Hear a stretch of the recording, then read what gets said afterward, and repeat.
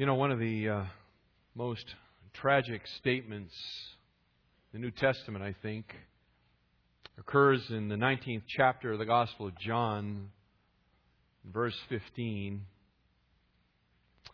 where the Jewish high priests have been offered by Pilate Jesus as their king. And they reply to him, "We have no king but Caesar."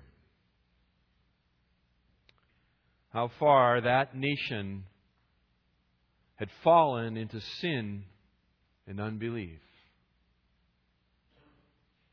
But it's amazing as the New Testament continues and you turn a few pages and arrive in the book of Acts, which opens up 50 days later at Pentecost with Peter's sermon, 50 days after the crucifixion. Peter preaches to that same nation who had called for Messiah's crucifixion.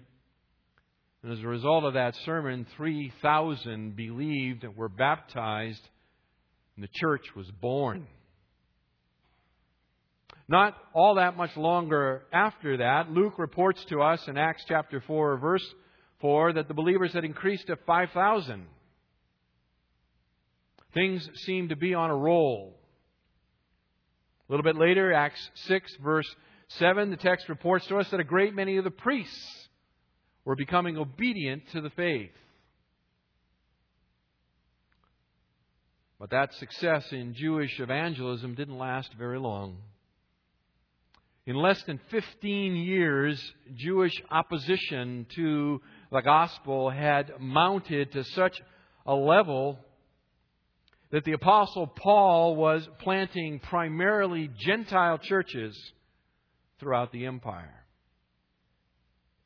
By the time Jerusalem was destroyed in AD 70, the breach with Judaism was so complete that God's chosen people had been almost entirely excluded from the ranks of the faithful. For a couple of hundred years, the church was subject to intense persecution. Persecution that came at the hands of both pagans and Jews. That all changed, of course, in the 4th century when Constantine came to power and with him brought political power to the church. Once the church firmly had its grasp on the hands of governmental power, it launched persecutions of its own. And none were more shameful or enduring than the persecution of the Jewish people, which has survived in some parts of this world right up to and including today. Open your Bibles to Romans chapter 9. If you're using a Pew Bible, page 1133. 1133. Romans chapter 9. Paul has completed his doctrinal exposition of God's glorious plan of salvation in Romans chapters 1 through 8. And he ended, as we noted last time, on an amazing and soaring statement of personal faith and certainty in the promised deliverance.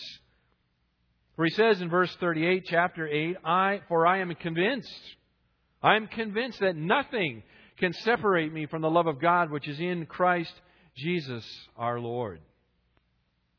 It would have been quite natural for him, when arriving at this mountaintop of theological exposition, to then turn his attention to the daily outworking of that doctrine in the lives of the church, the believers. That's Paul's typical way of structuring his letters to the church. They begin with doctrine and they end with duty. They begin with theology, what it is you are, and then how it is you are to behave based on who you are. That's a typical way that Paul writes. And it would have been very, very natural and flowed quite well when he finishes in verse 39, chapter 8, saying, "Nothing will separate us from the love of God, which is in Christ Jesus our Lord," to immediately begin chapter 12, verse 1, "I urge you, therefore, brethren, by the mercies of God, to present your bodies a living and holy sacrifice acceptable to God, which is your spiritual service of worship." It would have made good logical sense for him to have written the epistle that way. It would have flowed very nicely. The duty section of this epistle, beginning in chapter 12 and running through chapter 15, to have followed right hot on the heels of the doctrine section ending in chapter 8.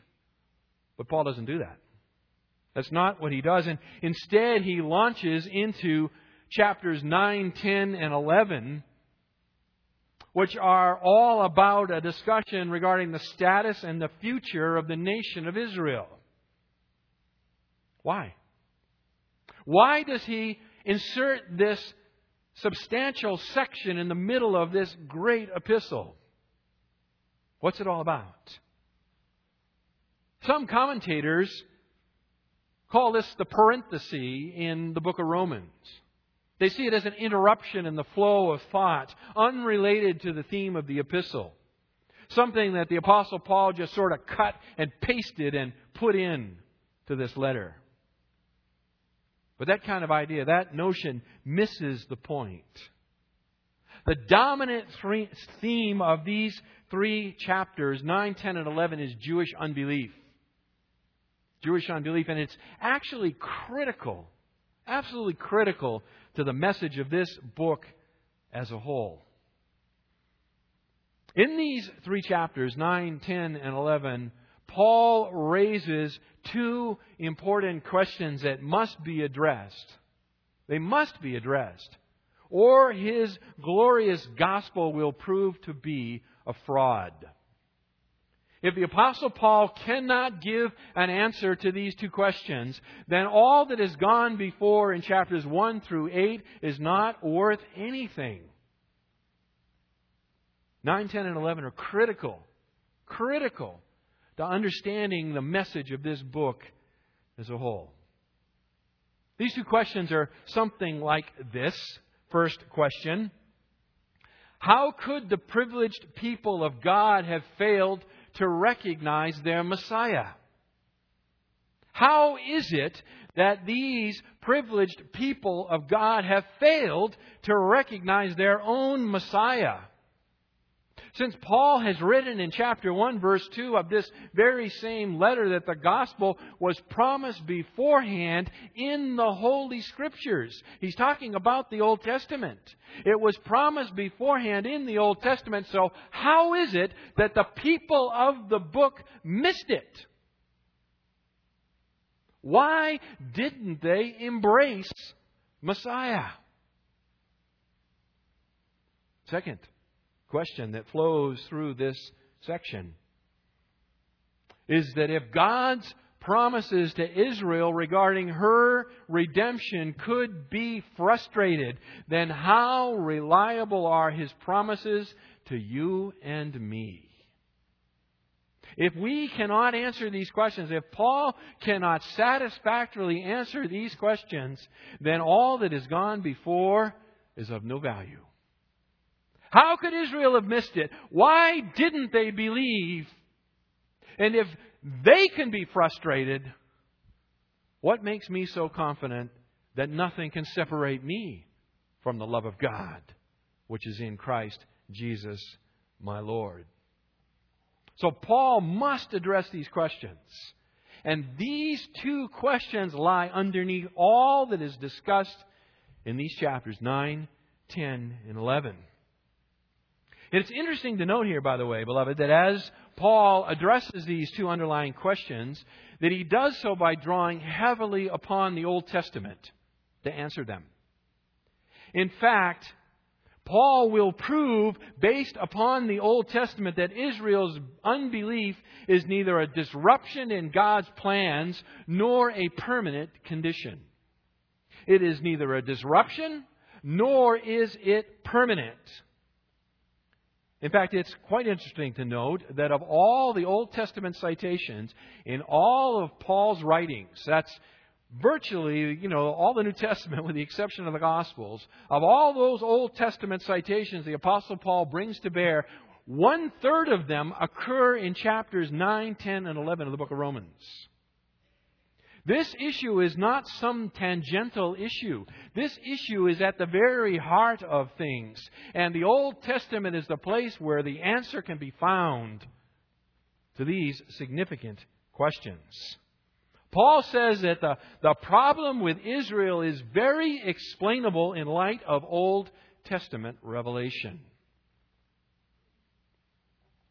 Now, historically, since the days of Augustine in the 4th century, many in the church have attempted to solve the problem of Israel by teaching that God has set Israel aside.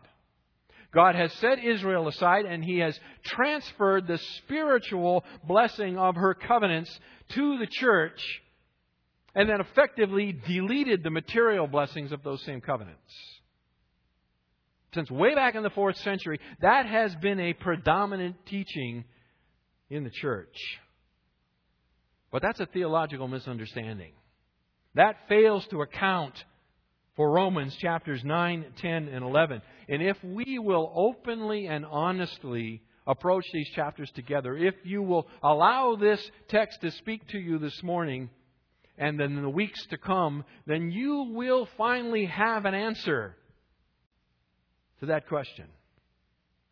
C.E.B. Cranfield, New Testament scholar and writer of a 2-volume tome on the book of Romans that anybody who's serious about studying the book needs to be able to interact with. He writes the following, quote, "It is of the utmost importance to take these 3 chapters together as a whole and not to come to conclusions about Paul's argument before one has heard it to the end." What Cranfield is saying is that we need to understand the argument that Paul is comprising here in chapters 9, 10, and 11, and we need to see it all together. We need to not lift sections out of this at random and interpret them outside of the controlling context of chapters 9, 10, and 11 as a whole. So this morning we're just going to begin to set it up. That's all we're going to be able to do this morning is set it all up. So this morning we're going to see why Israel's unbelief seems to nullify the reliability of the Word of God, so that we will understand the significance of Romans chapters 9, 10, and 11. Let me read the text for you just to get us started. Romans chapter 9, beginning in verse 1. We're going to look at the first 5 verses this morning.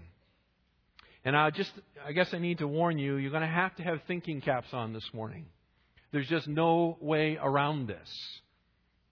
The Apostle Paul, I said it, he includes 1/3 of all of his Old Testament citations in these 3 chapters. The Apostle Paul expected his readers to understand and to interact with the Old Testament. The Spirit of God expects us to do the same thing. This is not easy material. This is not lightweight stuff. This is a great big T-bone steak. And the only way to enjoy it is to eat it piece by piece, mouthful at a time. So that's what we're going to have to do. So today, there's just not going to be a lot of stuff that you can take home and readily apply in your life. I'm sorry. But you have to understand the setup if you're going to understand how this thing plays itself out.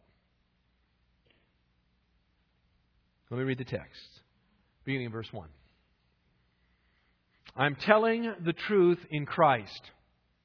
I am not lying. My conscience bearing me witness in the Holy Spirit that I have great sorrow and unceasing grief in my heart. For I could wish that I myself were accursed, separated from Christ for the sake of my brethren, my kinsmen according to the flesh, who are Israelites, to whom belongs the adoption as sons, and the glory, and the covenants, and the giving of the law, and the temple service, and the promises, whose are the fathers, and from whom is the Christ according to the flesh, who is over all, God blessed forever. Amen. You know, it's difficult for us to interact with this section of the book of Romans. One of the reasons it's difficult for us is because we are predominantly Gentile in orientation. And the church has been predominantly Gentile now for almost 2,000 years. So when you open your Bible, when I open my Bible, I see it with Gentile eyes. But beloved, this is a Jewish book. This is a Jewish book written by Jewish authors. And it is speaking first and foremost to the Jewish nation. And we've got to understand that. We have got to take the time to understand that. And it may, in a sense, seem like a problem that nobody cares about. But God cares about it. God cares about it. And as I said earlier, the answer to the questions here is huge. If we cannot account for Israel, then we do not have a firm foundation upon which we can say, God will be faithful to us. I've divided this up for you into two parts. I'm going to begin in verses 4 and 5 rather than 1 through 3. I'm going to take a text in reverse order for you this morning. And I want to do that because I think it highlights and brings to the foreground the problem here so that we can see it. So if you'll permit me to just take it a little bit out of order, I think that will help us to see the weight of the problem here. So I'm going to begin in verses 4 and 5. I'm calling this Israel's particular privileges. Israel's particular privileges. That is, that these privileges are specific to Israel. They are particular to the nation of Israel. Verses 4 and 5. And in these two verses, Paul lists 8 overlapping spiritual privileges enjoyed by a very special people. And I listed them for you in that handout. I put a lot in that handout for you so that you don't maybe have to write so many things down and you can listen a little more carefully. So there are 8 overlapping spiritual privileges here. And they begin in verse 4 with just a general term. This is not one of the 8, but it's just a general term where it says, who are Israelites? You see that? Who are Israelites? That's that's the umbrella term. That's the big one that sits above all the others. Israelite denotes a person who belongs to Israel, the tribe of Israel. The name given by God to Jacob, Genesis chapter 32, verse 28, and applied to Jacob's offspring. You notice Paul doesn't speak here who are Jews, verse 4. Jew has a little more context of a political entity. He is speaking here in religious terms, and so he's talking about Israelites. And this term Israelite, it carries with it the idea of a chosen people. A chosen people. People chosen by God to belong to Him in a very special way. People who were chosen to be His vessels for the plan of salvation that He would bring to the world. The Israelite. To be an Israelite is by definition to be among the people of God. To be an Israelite is to be by definition among the people of God. You can see that, by the way, over in chapter 11, verse 1. Go ahead, and it's worth flipping there. Chapter 11, verse 1. Paul says, I say then, God has not rejected His people, has He? May it never be, for I too am an Israelite. You see that? I too am an Israelite. That is, that I am one of the people of God. So to be an Israelite is to be, by definition, among the people of God.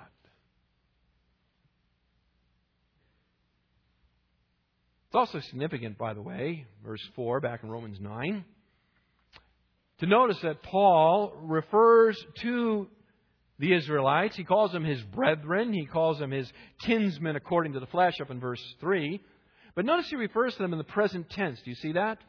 Who are Israelites, present tense. Not who were Israelites, who are Israelites. They are referred to here in the present tense. And the interesting thing is that they are unbelievers. They are unbelievers, and yet they are still presently called Israelites. That is, that their privilege of being an Israelite has not been revoked. It has not been revoked. They are Israelites. Furthermore, the privileges, these 8 privileges that Paul attributes to them, are also in the present tense. You see that in the text. Take a look. Who are Israelites, to whom belongs, not belonged, past tense, but belongs, present tense, the adoption as sons. What that means is that these privileges remain a present blessing to the people of Israel. And herein now lies the tension in this whole section. You can begin to feel the tension of this section. According to Paul, even though Israel is presently unbelieving, her status and her privileges have not been revoked, nor have they been transferred to the church. They remain her present possession. They are still her present possession. The problem that Paul's addressing here in Romans 9 through 11 is not how can the church take Israel's place. That's not the problem. The problem he's addressing is how can his kinsmen be both at the same time privileged and accursed? How can it be that they are both privileged and accursed? So let's take a look at these overlapping privileges here. These 8 privileges. Beginning verse 4, the first. To whom belongs, present tense, the adoption as sons. They are her present possession. Now, many commentators, by the way, take this expression, adoption as sons, and they relate it back into the Old Testament to Moses in Exodus chapter 4, verse 22, where God tells Moses to tell Pharaoh, "Thus says the Lord, Israel is my son, my firstborn." So they relate it to some sort of historical statement that was made way back to Pharaoh in Egypt. But the problem with seeing it that way is it doesn't give enough weight to the present tense reality. Again, Paul doesn't say who were Israelites. He says who are Israelites, to whom belongs the adoption. It was not a historical occurrence. It is a present reality. The adoption belongs to them. Beyond that, the word adoption as sons, that very Greek word translated adoption as sons, is only used by the Apostle Paul in the New Testament. He is the only one to use that word. And in fact, that word, translated adoption as sons, has no prior religious connotation anywhere. It has no connotation in the Old Testament. It has no connotation outside the Old Testament.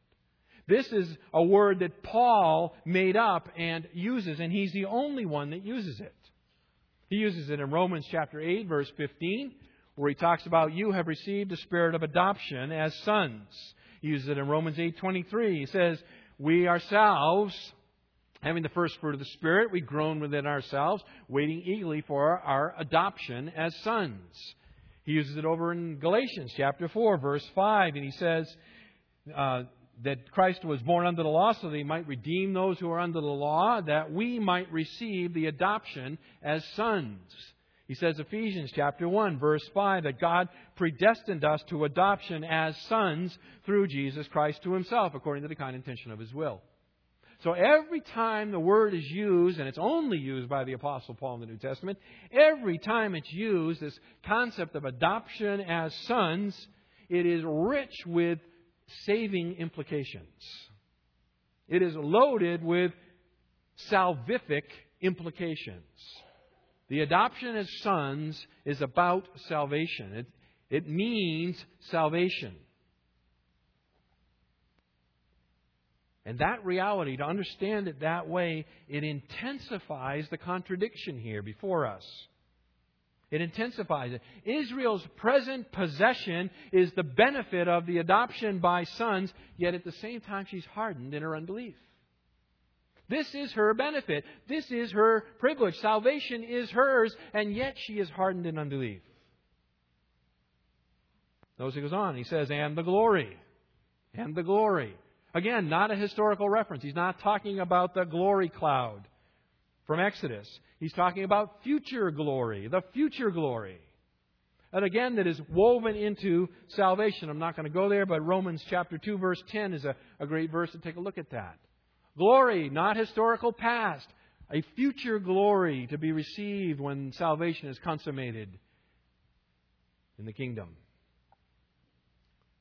So it belongs to Israel, the adoption as sons. It belongs to Israel, the glory. It belongs to Israel, the covenants. The third privilege, the covenants. These are the only people with whom God has specifically made covenants which remain in effect and determine her destiny even to this day. She is the only people in all of mankind that has received direct covenants with God. The Abrahamic covenant, the Davidic covenant, the Mosaic covenant, the new covenant, these are covenants made with the Israelites. And certain provisions of these covenants are yet to be fulfilled. They remain future. They remain future. So she is still in possession of the benefit of the covenants. He goes on to say, in the giving of the law, that is expressing God's special love for His people through His law. The means by which they come to know Messiah. It is still her possession. And the temple services.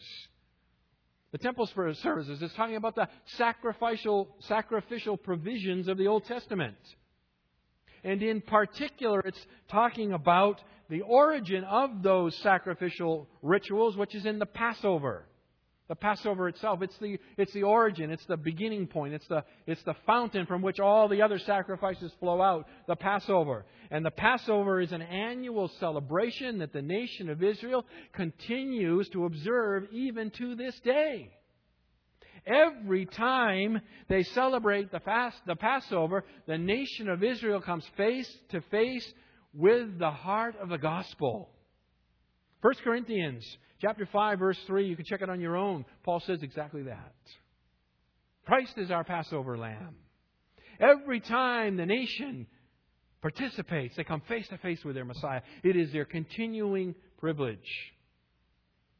Beyond that, the promises. You see it? It is the promises, the end of verse 4. God gave to Israel the promise of Messiah's coming. The promise of His coming and the promise of His reign. And the promise of the blessings that would flow from that reign. And beloved, these promises remain in effect. They are still in effect today. Acts chapter 2, verse 39. Peter's preaching to them, and he says that these promises remain in effect for them and their children, and for all who are far off, and as many as the Lord shall call to Himself. These promises are still in effect. Verse 5, whose are the fathers? You see it? Another privilege. Whose are the fathers? Well, I think within the context here of verses 6 through 13, we can figure out who these fathers are. They're mentioned for us in that section. It's Abraham, it's Isaac, it's Jacob. These are the fathers Paul is talking about. These are the ancestors of the nation. These are the ones who are beloved by God with an irrevocable love, which is the reason why Paul says that Israel is still guaranteed her future salvation. Flip over to Romans chapter 11 for a minute, verse 28, 29. You can see where he says it.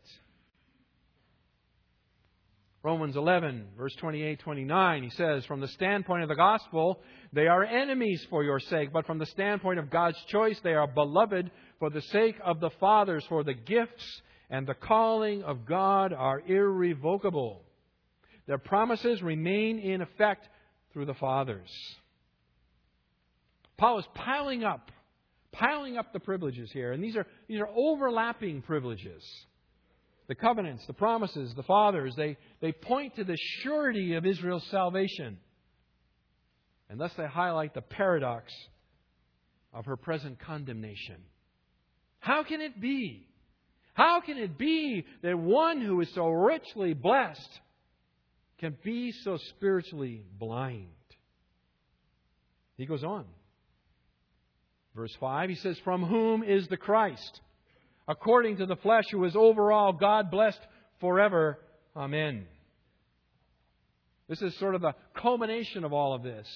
The greatest honor, the greatest blessing ever given to the nation of Israel was that from her loins comes Messiah. This is perhaps an obvious statement, but maybe you haven't thought about it lately. The Savior of the world is a Jew. The Savior of the world is an Israelite. He was a man of Jewish descent, not a Gentile. Messiah, Savior of the world, an Israelite. An Israelite. But He's also God, Paul says. Do you see it? Christ according to the flesh, that is Messiah according to the flesh, who is overall God blessed forever. I think that's not really a very good translation there. Grammatically, there's no punctuation, by the way, in the original text. So you have to figure out how you're going to punctuate this. I think the NASB didn't do it as well as it could have. New King James, English Standard Version, NIV, I think they've got it better. God who is overall blessed forever. Amen. I think Paul's making a statement here that the Messiah came in the flesh as a Jewish man, but He is also God over all, blessed forever. Amen. He's affirming here the deity of Jesus Christ as well as His physical descent. These are the privileges of the nation of Israel. Particular privileges that no other people have or ever will have. So now we can turn back to verses 1 through 3 and look at her present plight. In light of those privileges, her present condition, her present plight, stand out vividly and create for us the problem that Paul wants us to see. The Apostle Paul was the great preacher of Gentile salvation. He was fierce in his opposition to his own countrymen who wanted to require that the Gentiles come back under Jewish law keeping. The Apostle Paul would have no part of it. He was committed to that not happening. And because of that, he was considered by most of his countrymen as a traitor, an enemy of his people. In fact, his greatest adversaries arose from within the nation of Israel, from within Judaism. They absolutely hated him. In fact, they hated him so much they were willing to hire somebody to murder him. That's how intense their opposition was. Yet in spite of their hatred of him, Paul has nothing but love in his heart for his people. You see this? I'm telling you the truth. I have great sorrow and unceasing grief in my heart. Religion, the social fabric of his people, in fact, just the opposite. He desperately wants them to understand and receive the good news that Messiah has come in person, and that person is Jesus of Nazareth. That's Paul's consuming passion. That the Messiah has come, that it is Jesus of Nazareth, and it is in fulfillment of all that the prophets have said. So he writes a letter to a church here at Rome, a church he's never been to, a church he's never visited, but a church he hopes soon to visit. A church that's made up of both Jew and Gentile. A church that's struggling with tensions that come about by living in a mixed assembly like that. And so Paul begins his explanation of Israel's plight by forcefully proclaiming his sincere love for them. Look again at verse 1. I am telling the truth in Christ. I am not lying. My conscience bearing me witness in the Holy Spirit. Paul emphasizes both positively, he says, I'm telling the truth, and negatively, I'm not lying. Beyond that, he calls a witness from his conscience. He says, my conscience bears me witness. That inborn faculty of the soul that monitors a person's moral conduct. He says, my conscience bears me witness. My conscience is clean in this. What I'm telling you is absolutely the truth. Beyond that, Paul's not acting in a vacuum here. He's not acting outside his Christian commitment. Because he is a Christian, he's committed to Jesus Christ. He calls upon that union with Christ. You see it? I'm telling the truth in Christ. I'm telling the truth in Christ. And beyond that, he calls into play the fact that the Spirit of God dwells within him. And he says that my conscience bears me witness in the Holy Spirit. He brings to bear all that He is and all that He has. And He says, what I'm about to tell you is absolute, the way we'd say it today, God-honest truth. I'm telling you the truth here. Well, Paul, what is it? What is the truth that you're solemnly testifying to? Verse 2, take a look at it. What is this truth, Paul? He says, I have great sorrow and unceasing grief in my heart. I am grief-stricken over the spiritual condition of my own people. My heart is breaking for the nation of Israel. Why? Why, Paul? Why is your heart breaking? Because they have rejected the gospel. They have rejected the gospel, and they are thus destined to pay the penalty of eternal destruction away from the presence of the Lord and the glory of His power. 2 Thessalonians 1:9. Paul goes on to say, verse 3, for I could wish that I myself were accursed, separated from Christ, for the sake of my brethren, my kinsmen, according to the flesh. Accursed. The word is anathema. Anathema, doomed to destruction. Paul is saying that I could wish myself anathema. I could wish myself doomed to destruction, separated from Christ. I mean, these are strong terms. Strong terms. And these terms highlight the spiritual condition of the people for whom Paul is willing to exchange places. It only makes sense, beloved, that Paul's willingness to suffer the fate of eternal damnation, it only makes sense if he's willing to do that on behalf of somebody who is going there themselves. They're going to go there themselves. So Paul says, if it were possible, I'm willing to go there in their place. This is the language of love, by the way, not the language of logic. This is the language of love, not the language of logic. This is the expression of a deep passion and desire in the heart. Paul's already said, verse 39, right? Chapter 8, that nothing can separate him from the love of God which is in Christ Jesus. That is, not even his own wishing could separate him. This is not a reality. This is not a possibility.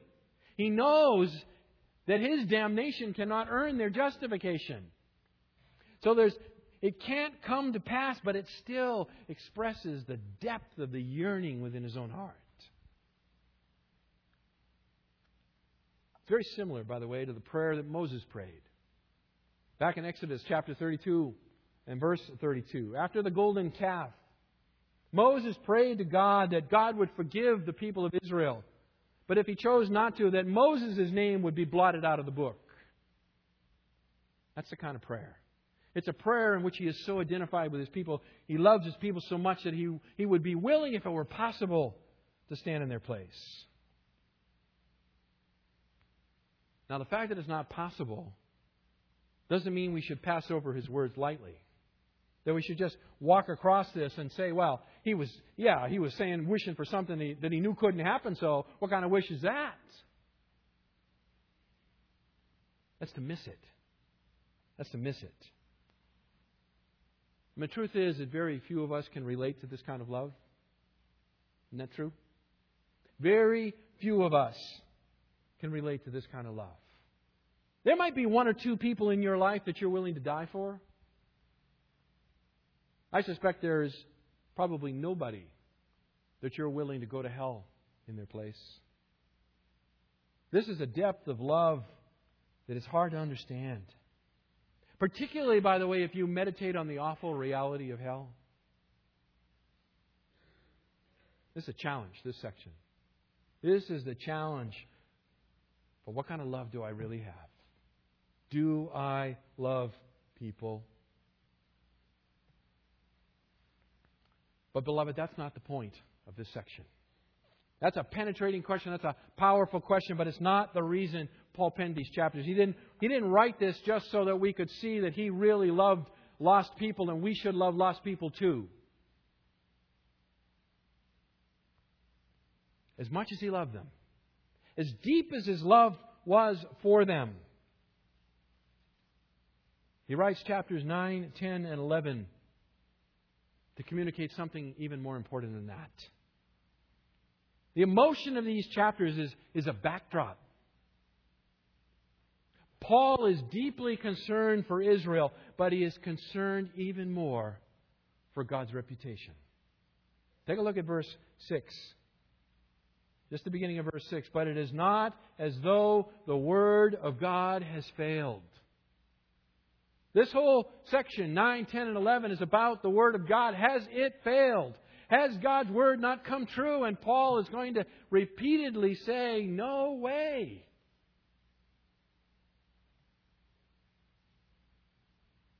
Israel is the object of God's electing love.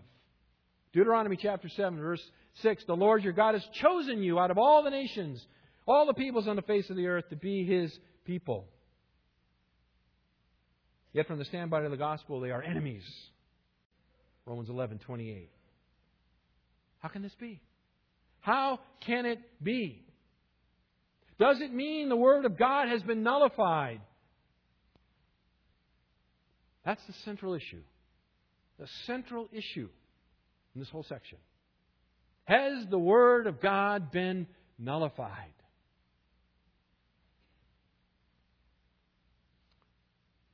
Let me just take a couple of minutes and give you an overview of the chapters, so these 3 chapters, okay? Let me show you where we're going. Preliminary answer to that question.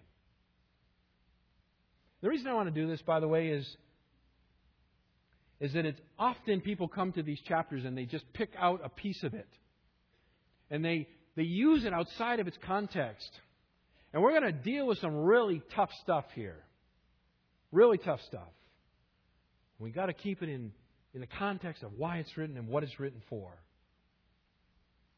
Chapter 9, what's it all about? What's chapter 9 about? Chapter 9 is about Israel's fall and God's election. Verses 9 through 13, the doctrine of election is taught. It is taught there. Verses 14 through 29, Paul answers the objections that his doctrine of election raises. Romans 9 is the place to go for the doctrine of election. But it needs to be understood in the context of Israel. Chapter 9. Chapter 10. The fall of Israel is their own fault. It is Israel's fault that she fell, because she fell through disobedience. Chapter 10. Actually, beginning of verse 30 of chapter 9, running all the way through chapter 10, verse 5. Paul says Israel has rejected God's way of righteousness. Verses 6 through 13, chapter 10. That the way of faith has always been close at hand for her. Chapter 10, verses 14 to 21. That the message of salvation has been repeatedly refused. There are many who want to reconcile the doctrine of God's sovereign election and man's responsibility to believe. It's fascinating to me that here in chapters 9 and 10 of Romans, Paul doesn't bother to try to do it at all. He declares sovereign election in chapter 9 without apology. The strongest words that can be found anywhere in the Bible are here in chapter 9. And then he immediately comes back in chapter 10 and he declares man's responsibility to believe, and then the fact that a person doesn't is their own fault. And he never tries to marry them. Never. He merely declares them. Election and responsibility. Chapters 9 and 10. Chapter 11. What is the future of the nation? Restoration. Chapter 11 is about the restoration of Israel. Verses 1 through 10, chapter 11, Paul says, in spite of Israel's rejection of God, God has not rejected her. In spite of their rejection of Him, He has not rejected her. Verses 11 through 15, why did Israel stumble?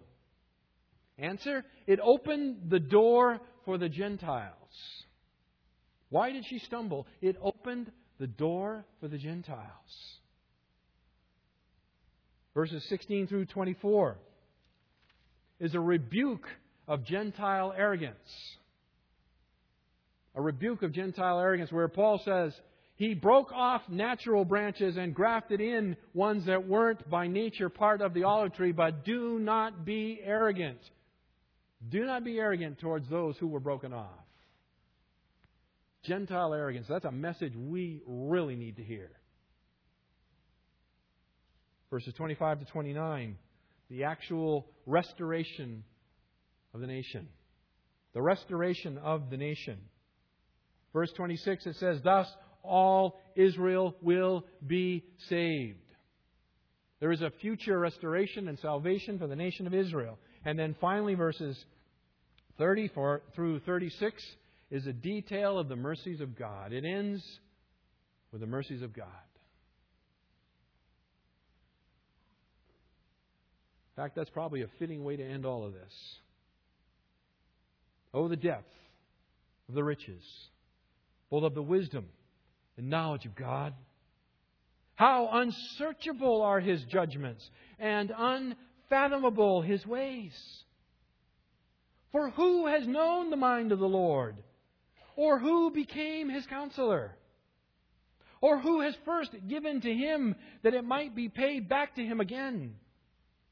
For from Him and through Him and to Him are all things. To Him be the glory forever. Amen. How do you respond to the incredible truth contained in Romans 9, 10, and 11? You respond in doxology, praising the glory, the power, the mystery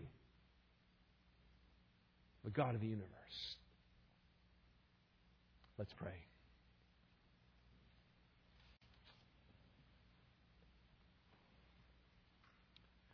Our Father, as we work through